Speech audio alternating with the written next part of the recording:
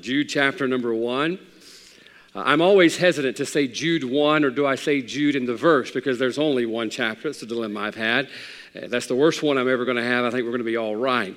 Jude chapter number 1, going to pick up in verse number 1, read down through about verse number 5. And I'm going to give you just a few things right quick that I believe the Lord would have us to share with you tonight as we prepare to go on with the will of God for our lives until He calls us home. Jude chapter number 1, verse number 1. One day I'm going to say Jude chapter number 2 and just watch people get so confused. Jude 1:1, the Bible says, Jude, the servant of Jesus Christ and brother of James, to them that are sanctified by God the Father and preserved in Jesus Christ and called. Mercy unto you and peace and love be multiplied. Beloved, when I gave all diligence to write unto you of the common salvation, it was needful for me to write unto you and exhort you that ye should earnestly contend for the faith which was once delivered unto the saints. For there are certain men crept in unawares who were before of old ordained to this condemnation, ungodly men, turning the grace of God into lasciviousness and denying the only Lord God and our Lord Jesus Christ. I will therefore put you in remembrance, though you once knew this, how that the Lord, having saved the people out of the land of Egypt, afterward destroyed them that believe not. Let's stop there and pray together. Father, thank you so much, Lord, tonight for the privilege to be back in your house, hear wonderful music, to sing praise to your name. Now, Father, thank you for the opportunity that we have to open your word and, Lord, to hear from it. And, Father, we desperately desire to hear from you tonight. I desire to hear from you. Lord, I pray tonight that we have surrendered our will even now over to yours in whatever you desire to do in this service. I pray that, Lord, we're ready and willing to accept it, to receive it, and to respond to it. Bless, Lord, I pray the invitation. Help your will be done, for it's in Jesus' name. Amen. Sometimes the Lord will lead us to preach through a series on Wednesday night and Sunday nights, and sometimes we will be preaching through a thought and not necessarily know that we're going through a continuous theme, and I think the last few Sunday nights have been just that. As we've been looking at a lot of scriptures, the Lord's given us a lot of burden about messages that help us persevere in what God's called us to do in the times that we're living in. I believe a couple of Sundays ago we looked at a message entitled The Character of Our Convictions. We've got to have some conviction if we're going to be able to fulfill the will of God and all the opposition we're facing. And I think last Sunday we looked at reinforcing our resolve, about having some perseverance and being resolved in what God's called us to do, particularly in such a difficult era that we're living in. On Thursday night, or I think it was Friday night, I finished out the marriage retreat with a message on the labor of love, a very simple thought. We're trying not to preach, we're trying to do more teaching, and we really taught or preached on the labor of love and how loving is truly a labor at times, isn't it? All the wives said amen on that point, because sometimes we as husbands are hard to love. And if we're going to love like Christ loved, and he says, husbands, love your wives as Christ loved the church, we've got to understand that sometimes that's going to be a labor. Because you look at what Christ had to do for me in spite of all that I did to him, and yet he loved me enough to labor that I could be saved. Now, the Christian life is no different. The Christian life is going to require some labor. And as we go throughout Scripture, we see a lot of metaphors that describe the Christian life as a whole. Let me give you a few right quick of my favorites. Now, Hebrews chapter 12, the Bible compares the Christian life and our walk to a race. Now, that's one that I like. The Bible tells us to run our race and to run it with patience, knowing that one day we'll cross that finish line and we'll be there with Christ. Now, I like to run, or at least I used to like to run. So comparing the Christian life to a race is not something that bothers me too much. Galatians chapter 5, we read of cultivating those spiritual fruits. And we can kind of see how the Christian life is a lot like cultivating a garden, if you will. And from time to time, I don't mind planting something, so that's not too much of a bother. 1 Corinthians chapter 3, verse 10, the Bible compares the Christian life to a building project about building up our own faith. And I like to build. That's what I did as for a job before I became a pastor, so I don't mind building, so that doesn't scare me too much. Those are metaphors that I really find enjoying from time to time. But we look down in Jude, and Jude begins to paint us a picture of the Christian life that is one that has difficulty. And I'll be honest with you, when you look at what Jude portrays as the Christian life and the walk that he's calling us to persevere in, it's one that we might be tempted to avoid. Notice what he says here in verse number 3. He exhorts them that ye should earnestly contend for the faith. earnestly contend for the faith. Now, what is Jude saying? Jude's saying, listen, last week we preached on reinforcing our resolve. Do you know why you should reinforce your resolve? Because sooner or later, you're going to have to contend for your resolve. You're going to have to put up a fight for the things that we believe in. And Jude is showing them exactly how they can go about that. Because, listen, if you want to maintain your conviction, what you say you believe according to the will and the word of God, if you're going to maintain that, sooner or later you are going to have to contend for it. Why? Because of resistance. The devil cannot afford you to continue on in that race, in that building project, cultivating that spiritual fruit in your life. And so he seeks to create resistance in our life from fulfilling his will. That's why you're going to have to contend. Now, this is something we're not very good at, to be honest with you. I want to show you tonight real quickly, if we could, how to contend for conviction. How to contend for conviction. Let's just jump right into it if we could. So verse 3, he says that we're going to have to earnestly contend for the faith which was once delivered unto the saints. Now, what is he saying? Jude is saying in the life of a Christian, there are some things worth scrapping about, all right? Now listen, there are some things that we shouldn't scrap about, and there's probably too many things that we scrap about that we shouldn't. But there are some things in the Christian life and the Christian walk that if we are to fulfill the will of our Father and stand before Him and hear well done one day, we're going to have to fight for. So notice number 1 tonight, the exhortation to fight. He gives them an exhortation to fight. Now, there are things in life that it's okay with letting go and giving into. All right? Could we speak just hypothetically for a minute? Let's just speak hypothetically.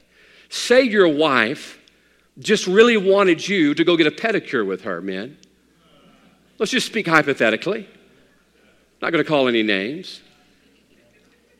And you're thinking, well, that's just not, who I am and what I do and what I'm about. And you're thinking, you know what? Do I really have a conviction about going to get a pedicure? And if it was me, or hypothetically speaking, I'm thinking, well, you know what? I don't think it's a mortal sin. And if it's something my wife asked me to do, I guess I could go and do that for her. So if your wife wanted you to go and get a pedicure, that's something you could give in for, all right? Now, Brother Kenneth already told me this morning the men met together and they decided to give me one more chance before they revoked my man card, okay? Now, right across from the salon that I went with my wife to, there was an axe throwing place. I think they do that on purpose, where you can walk out and go back and get your man card for getting a pedicure. I did not get them painted, and it was quite enjoyable, to be honest with you. So that was something that I thought, I can give in on that. I can give in on that for her. I love her, and boy, she's been such a blessing to me in my life and our ministry. I can do that for my wife. So you know what? I can give in for that. That's not a big deal. Per se, hypothetically, your wife wanted you to go to an art class with her. Hypothetically speaking. You're thinking, you know what, I'm not much of an artist, and, I don't know if I'm into all of that, but, I think it would be okay to, Brother Nate, don't you think that'd be all right to give in for that? So I just think it'd be all right to give in to something like that, to go with your wife to an art class and, maybe paint a picture of something with some cherry blossoms and a mountain background sky, maybe something like that. I don't know. That might be something good to paint. That may not be who you are and what you're about, but you could give in to that, all right? There's a lot of things in life that we can give into, but I'll be honest with you, in the Christian life, there are a lot of things that we need to be willing to stand up and fight for. All right? There are some things we don't need to give into and give over to in our walk with God, or else, let me tell you what's going to happen. We're going to be one of just another casualty in the good fight of faith that we should be fighting, and there's too many of them already. The role of casualty has been filled. There's too many who have quit fighting the good fight of faith, and they need to follow the example Jude's giving us and earnestly contend for the faith. Now, I want you to hear me out, all right? I want you to hear me out tonight. I despise legalism. Hear me out. I despise legalism. So what do you mean by legalism? Legalism, by the way, I think God does too, or I believe God does too. Legalism prioritizes rules over a personal relationship with Christ. Hear me out. Legalism prioritizes rules over a personal relationship with Jesus Christ. Now watch this. I have rules because I have a relationship with Christ. I don't have rules to have a relationship with Christ. Big, big difference. Now, I despise legalism. Oftentimes what legalists do is they'll pick a fight, or they love to fight over preferences of opinion as if they were principles of the Word of God, and they are not. Did you hear me out? I want you to listen to this. Boy, I thought long and hard on exactly how to say what the Lord put on our heart. I'm afraid we have fought the legalists for so long.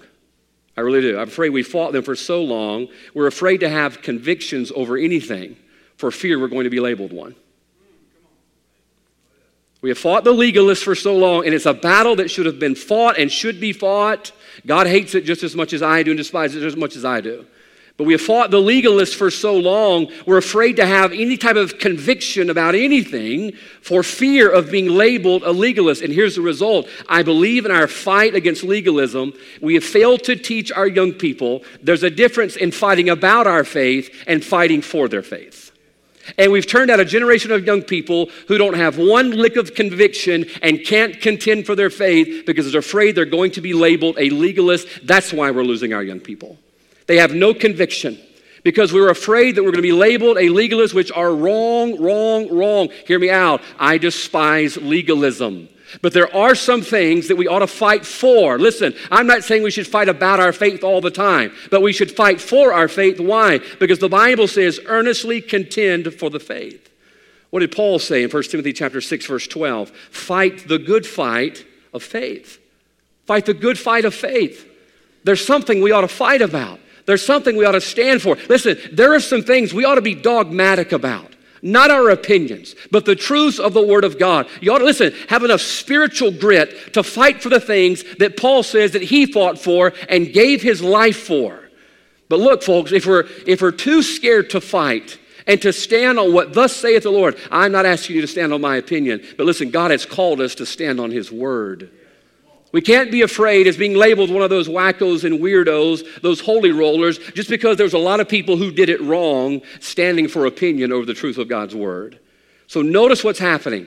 What's happening here? Man, I hate when it gets quiet in here, all right? It makes me struggle. The exhortation to fight. He's telling them, you got to fight. What did Paul say? 2 Timothy chapter 4. I have fought a good fight. I have finished my course. I have kept the faith. Paul says, I was fighting for something. Now, folks, listen, I don't believe Paul was a legalist. I don't believe it at all. I mean, listen, he wrote most of the New Testament. I believe the Apostle Paul had some things figured out, and Paul says there were some things worth fighting for. What did he fight for? Keep reading in verse 7. He says, I have kept the faith. You're going to have to fight to keep the faith. And listen, you shouldn't be ashamed to fight for that. You shouldn't be ashamed that you have convictions about the Word of God and the will of God and the truths of the Word of God. You shouldn't be ashamed about that. But oftentimes, listen, we're afraid to take a stand or to be vocal about what we believe in because we don't want to be labeled with those wackos over there who did it the wrong way. Now, hear me out tonight. We're losing our young people. I don't think a week goes by, I don't get a question from somebody. Why? Listen, 10, 20 years, the kids go to these same churches, and as soon as they get out of church, they're gone. They had no conviction about the things that mattered. Listen, I could care less if you like LSU. I do. That's fine. You don't have to like LSU. I could care less if you like to eat what I like to eat. I like Krispy Kremes. You don't like Krispy Kremes? Hey, that's fine. But buddy, when it comes to the Word of God, you better learn to contend for some things that matter. And our young people need to know, listen, there's nothing wrong with planting your foot on what thus saith the Lord and not backing down. That's why we're losing them. They're afraid to stand because they don't want to be associated with the folks who got it wrong. Well, folks, I understand. This is not necessarily, it wasn't fun preaching this morning either. It's definitely not fun preaching tonight. But this is what God told us to preach. Satan seems to be the only one that believes that our fate's worth fighting for.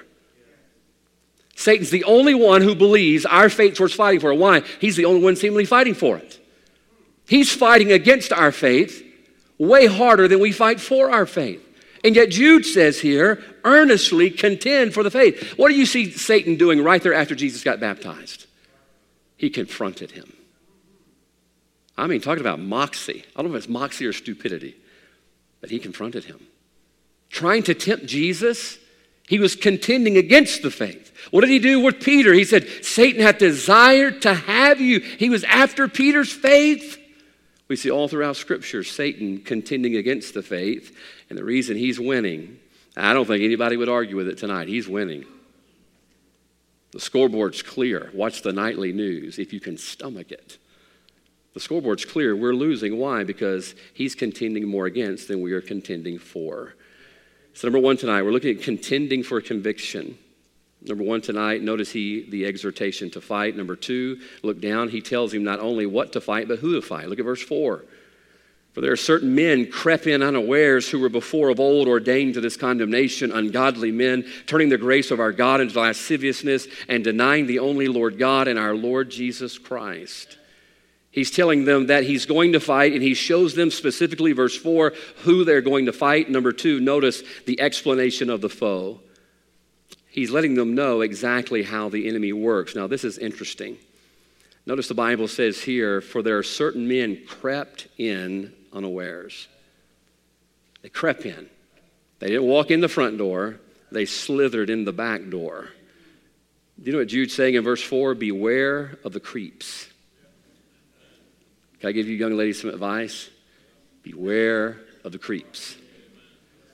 It's 2021. Can I give you some young men some advice? Beware of the creeps. They're out there too. I saw a few this weekend that are out there. You know, this enemy, he's not coming in with an army and an invasion. He's slipping in. You look up that word creep. That word creep has an interesting definition. It means moving slowly and carefully to avoid detection. It almost sounds like he is giving us 1 Peter 5:8, be sober, be vigilant, because your adversary, the devil, as a roaring lion, walketh about, seeking whom he may devour. Now, I don't have a cat, but I love watching cat videos. You know Ed's Drive-In or Diner over here, Burger Joint. Ed's Burger Joint has one TV solely devoted to cat videos. What's more American than that? A burger joint that shows cat videos. I mean, that is great. And I love watching those cat videos, and you have those little kittens over there, and they'll hunker down real low, and they're stalking the big bad grasshopper. You know, and you can tell they're conjuring their ancestors, the tiger and the lion, the leopard, and they're fixing to attack the little gazelle, which is really just a grasshopper, and they hunker down in the grass, and they take a step, and that grasshopper will look over, and they just freeze. The grasshopper goes back to doing whatever grasshoppers are doing, and that cat takes another step. He looks over, and they freeze. He's willing to wait that grasshopper out in order. You know what he's doing? He's creeping. He's creeping just a little bit, a little bit, a little bit. Do you know the Bible reminds us repeatedly about the dangers of sin in small doses? More people, listen, are overcome by sin through little dose after little dose after little dose at a time than they are through the overwhelming force of a satanic army, little by little by little. What does the scripture say? Galatians chapter 5, a little leaven leaveneth the whole lump. Just a little bit. Just a little bit. This is why we've got to keep our guard up. He's seeking to resist us and push us back. We've got to have some conviction about some things. And the Bible says, watch this, he's going to try to come through the back door little by little. Proverbs 24:33, yet a little sleep, a little slumber, a little folding of the hands to sleep, so shall thy poverty come as one that traveleth, and thy want as an armed man. Little. But you know what's happening? He's creeping in. He's creeping in. Now, folks, you got to be careful, because the devil is a really good creeper, all right? I mean, we should have entitled this message, Creeper Alert, you know? You ever have a creeper alert? My wife and I will do that every once in a while. We in Walmart, somebody walking up, she goes, creeper alert. Yes, it's been some of you. No, it hasn't been any of you. Creeper alert. That's the way the devil works. He creeps in little by little by little. And he's telling us here in verse number 4, beware of the creeps. The enemy's not going to come. Listen, I never understood why the British would just line up out there in those giant red coats and line up for fight. I mean, look, us guys down here in the South, we just picked them off. He's not going to square up on you. He's going to be over in the bushes, that guerrilla warfare, seeking to take you out. So notice how he gets in. He creeps in. Samson, we know in Judges chapter 16, verse 16, how did Samson go down? Came to pass when she pressed him daily with her words and urged him so that his soul was vexed unto death. The great and mighty Samson, how did he fall? Well, a bigger, badder dude came in and took him out. No, just a little old woman who pressed him daily. Now, folks, look, if you don't have some conviction in your life, that foe's going to slip in and little by little by little carry you and your family away. And that's how we're losing them. The brother mentioned a moment ago about cell phones. I know Dad mentioned it Wednesday night about cell phones. Look, I know they're an essential part of our life, even though I can't find mine right now, which makes me worried of where it's at. They're an essential part of our life. I get that, but be careful. He can creep through there. He'll creep through your television. He can creep through your neighbors. He can even creep through your family. Be careful. Be careful. Why? Because the Bible says certain men crept in unawares who were before ordained to this condemnation, ungodly men. One of the saddest pictures of this is in 2 Peter chapter 2. The Bible tells us about Lot. The Bible says, just Lot was vexed with the filthy conversation of the wicked. For that righteous man dwelling among them in seeing and hearing vexed his righteous soul from day to day with their unlawful deeds. Notice it was a day-to-day thing. All right? It wasn't an overwhelming force. The devil slowly but surely crept into the life and the home of Lot, and you'll find out that was a train wreck. Now, notice how he works in verse 4. He creeps in is how he gets in, but notice how he works. The Bible says, ungodly men turning the grace of our God into lasciviousness. I want you to focus in on that word, turning. Turning. The devil will get you where he wants you, head in the direction he wants you to go, and he'll do it one turn at a time. I was taking my wife to Rock City. Saw all the pictures of everybody up at Rock City having a good old time. I just thought it was a bunch of rocks, you know. I didn't think I wanted to go there. And I saw all the pictures of all you guys going there. And so I got jealous and wanted to go. So I told my wife, we're going to go up to Rock City. So we started heading up Lookout Mountain. They had these nice blue signs that kept pointing you to Rock City. And so we're going up the mountain, Rock City. And we take a left, we got up top of the mountain, and then take another left. And next thing you know, we're in Georgia. Not sure if we were supposed to be in Georgia, but we were. And then there's Rock City, kept going. The next thing you know, we saw a sign. We were at the bottom of the mountain back in Chattanooga. Somewhere along the line, my male GPS failed. I don't know if it was the mountains, you know, messing with the signal or what it was. My male GPS failed. I hate to admit it, but it's true. I think it was some holdover from the nail salon. That's what it was. Just some of that rubbed off on me. And I left some of that in that water when they did my feet, even though it felt really good. And we were back at the bottom of the mountain. I told my wife, I said, we were supposed to be going up to Rock City, and we're back in Chattanooga. And not only were we in Chattanooga, we were in the rough side of Chattanooga. Do you know how I got there? One wrong turn at a time. I'm probably going to lose my man card tonight because I was on probation already, but now I've admitted that I didn't know which way I was going. I'm definitely going to lose my man card tonight. One wrong turn. Now watch.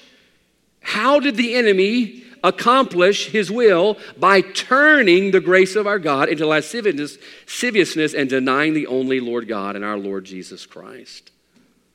We read about Solomon. The Bible says, for it came to pass when Solomon was old that his wives turned away his heart after other gods. And his heart was not perfect with the Lord his God, as was the heart of David his father. See, here's what's going to happen. If you don't keep your guard up, if you don't have some conviction about something and contend for the faith, that enemy is going to sneak in little by little. He's going to creep in. He's a creeper. And he's going to sneak in. And little by little, you know, we sit there and watch this stuff on television all the time and watch these shows. There's things going on that don't need to be going on. We're watching, exposing our kids to. Little by little, their little hearts are being turned. And all of a sudden they graduate Christian school, leave a good church like this, go out into the world, and they become the wildest, wackiest, wacko people you've ever seen in the world. And you're thinking, what on earth happened? Right under our nose, oftentimes, moms and dads and folks, look, I have to make sure in my house every once in a while we take care of business too. Little by little, right under our nose, their hearts were being turned. And they were just waiting for the day to get out and go live publicly what they had been craving privately. Because what do? We were afraid to have some conviction, put our foot down about some things, and their hearts were turned little by little. So number 2, notice the explanation of the foe. We shouldn't fall prey to this because he told us exactly what's going to happen. He exhorts them to fight. He gives us an explanation of the foe, and then watch what he does in closing. Verse 5, I will therefore put you in remembrance, though you once knew this, how that the Lord, having saved the people out of the land of Egypt, afterward destroyed them that believe not. Now notice he concludes the introductory challenge with a reminder. He calls them to remember in verse number 5, the children of Israel who, watch this, who once trusted God, and yet what happened? Verse 5, it shows us they lost their faith. You know, one of the greatest motivators for us tonight to contend for our faith oftentimes is the example of those that didn't. The example of those that didn't. The Bible says, afterward destroyed them that believe not. Notice number 3, what he's giving us is the example of failure. He's given us the example of failure. The other night, I can't remember what day it was, we came home, and as we pulled in the driveway, we heard an unbelievable amount of sirens, ambulances, police cars, fire trucks roaring down Elks Lake Road. Didn't know exactly what was going on. I think it was a Sunday night. Was it a Sunday night? A week ago tonight. And I didn't know what had happened. So I guess it was the next day on Monday, Brother Nate said, "Did you hear what happened on Elks Lake?" I said, "No." He said, "There's a bad accident right there in that curve, right before the city limits sign. And if you go by there, you'll see a pine tree that, I mean, probably 5-6 feet up. It's just the bark is knocked off of it. And there's a trail cut in the woods where a car evidently lost control and hit the tree." And Brother Nate says he spoke with the police officers, and someone lost their life just a week ago there on Elks Lake Road. Well, usually I am on my phone as part of my job requirements. And I was going down the road, getting ready to leave for couples retreat the other day, and I'm texting while I'm driving. She's already to me. It's okay. And she says, "Are you sure you want to do that?" I said, "What?" I said, "Look, I'm super talented. I can multitask." Going down the road, and then lo and behold, right as Holy Spirit number 2 is speaking, I see this giant bald spot on that tree. And what did I tell you? I told my wife, I said, "You know what? I forget who I was texting. It may have been one of you, no offense, but I says, they're not worth it right now for my daughter to grow up without a dad." The reminder of that tree. Go down Elks Lake and look at it. Massive, massive tree, just bark knocked all over it. Now, I don't know what happened to them, but someone lost control of their car and lost their life there just a week ago. Do you know what? The Bible gives us so many examples of failure, reminding us you better contend for your faith or you're going to be just another victim. He says, "Remember the children of Israel. I will therefore put you in remembrance, though you once knew this, how that the Lord, having saved the people out of the land of Egypt, afterward destroyed them that believed not." You know what ought to motivate us tonight to put up a fight, to have some conviction in our life about the things that matter, is too many examples of failure. Now, folks, I'm not picking on anybody that failed. If David, I think about men in the Bible, David, Samson, and Solomon. I think about them all the time. If they could fail, who am I? Who am I? Pipsqueak Jeremiah Andrews. I'm nothing compared to the man who was after God's own heart. I can't compare with the wisdom of Solomon or the strength of Samson. Who am I to think that I don't have to contend for the faith? Listen, I will be just another example of failure if I don't contend for the faith. I'm talking about the things that matter. I believe this is what motivated Paul. 1 Corinthians 9:27, what did he say? "But I keep under my body and bring it to subjection, lest it by any means when I have preached to others, I myself should become a castaway." Do you know what I think scared Paul? I think it scared him thinking I could become another example of failure. He says, "I don't want to become a castaway." A castaway is one that is taken out of service and put up on a shelf. Paul says, "I don't want to become that." Had Paul seen enough of those who had quit? Paul seen enough of those who had failed and gone back and forsaken him, having loved this present world? Hadn't Paul seen enough of that? Paul says, "You know what? I don't want to be one of those, and we should be resolved tonight. I don't want to be an example of failure." There's too many preacher friends of mine, listen, who have quit fighting. Why? Because it's not popular to have any type of conviction now because you get labeled as a legalist. They quit fighting, and then lo and behold, they lost their ministry, they lost their family, they lost their children. Now, folks, I'm talking about having conviction about things that God's convicted about, all right? If you want to be convicted about your opinion, that's fine. But I'm talking about having some spiritual conviction and contending about the things that matter. I don't want to have to look at my daughter one day and tell her why Dad's going back to construction because he gave up on God because he stopped fighting. I can imagine what it was like for the men in Scripture who quit on God to have to go back and look at their families. When Peter denied Christ, the Bible says he went out and wept bitterly. I don't want to be an example of failure. How do you do that? You got to contend for the faith. 1 Timothy 1, he says, holding faith and a good conscience. Holding it. You know what that means? Hang on. Hang on. Which some having put away concerning faith have made shipwreck. Oh, there are too many examples of failure, not only in the Word of God, but in our own lives of those who did not contend. You better put up a fight.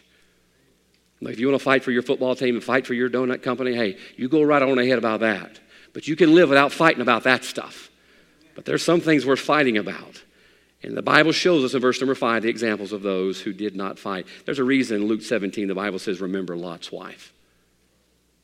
Amazing. That one little line is just squeezed right in there in Luke 17. Remember Lot's wife.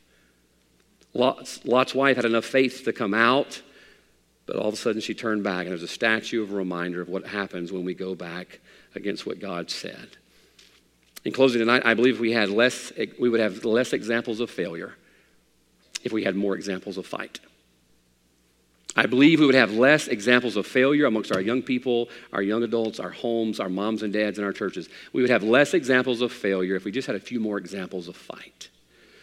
So hear me out tonight. I believe as a church, if we truly love what we have here at Central Baptist Church, and I do, I don't know, I can't tell you the last week that our baptismal waters weren't moved, that people saved every week. The Lord's blessed our church is growing, good things are happening, but I'll tell you, we can lose it in a heartbeat if we don't fight for it. The Bible says contend for the faith. What did he give them? 3 things. He gave them an exhortation to fight. He says contend. He gave them an example or an explanation of the foe in verse 4. Be careful, they're going to try to creep in. In verse 5, he gave them an example of failure. I pray tonight, we as God's people will be willing to contend for what God has given us. It's precious. It's precious. You look up that word contend. I'm done. The Bible's close. Look up that word contend. It means this, to strive and to stretch. I looked it up and I thought, well, that doesn't work with where I'm going with the message tonight. I hate it when it doesn't say what I want it to say, don't you? Amen. We all hate it when the Bible doesn't say what we want it to say. The more I thought about it, Brother Michael, I thought, to strive and to stretch. That's what contend means. Strive means stick with it. Stick with it. Stretch means go all the way. Finish it. Don't give up. Stretch, reach, keep reaching, striving, stretching. That's contending. Now, folks, look, sometimes the fight's going to spread us and stretch us a little bit thin. But oh, isn't it worth it? Let's pass this church to our kids. Let's have this church they can pass to your grandkids one day. All because we were willing to contend for the faith now. Heads are bowed, eyes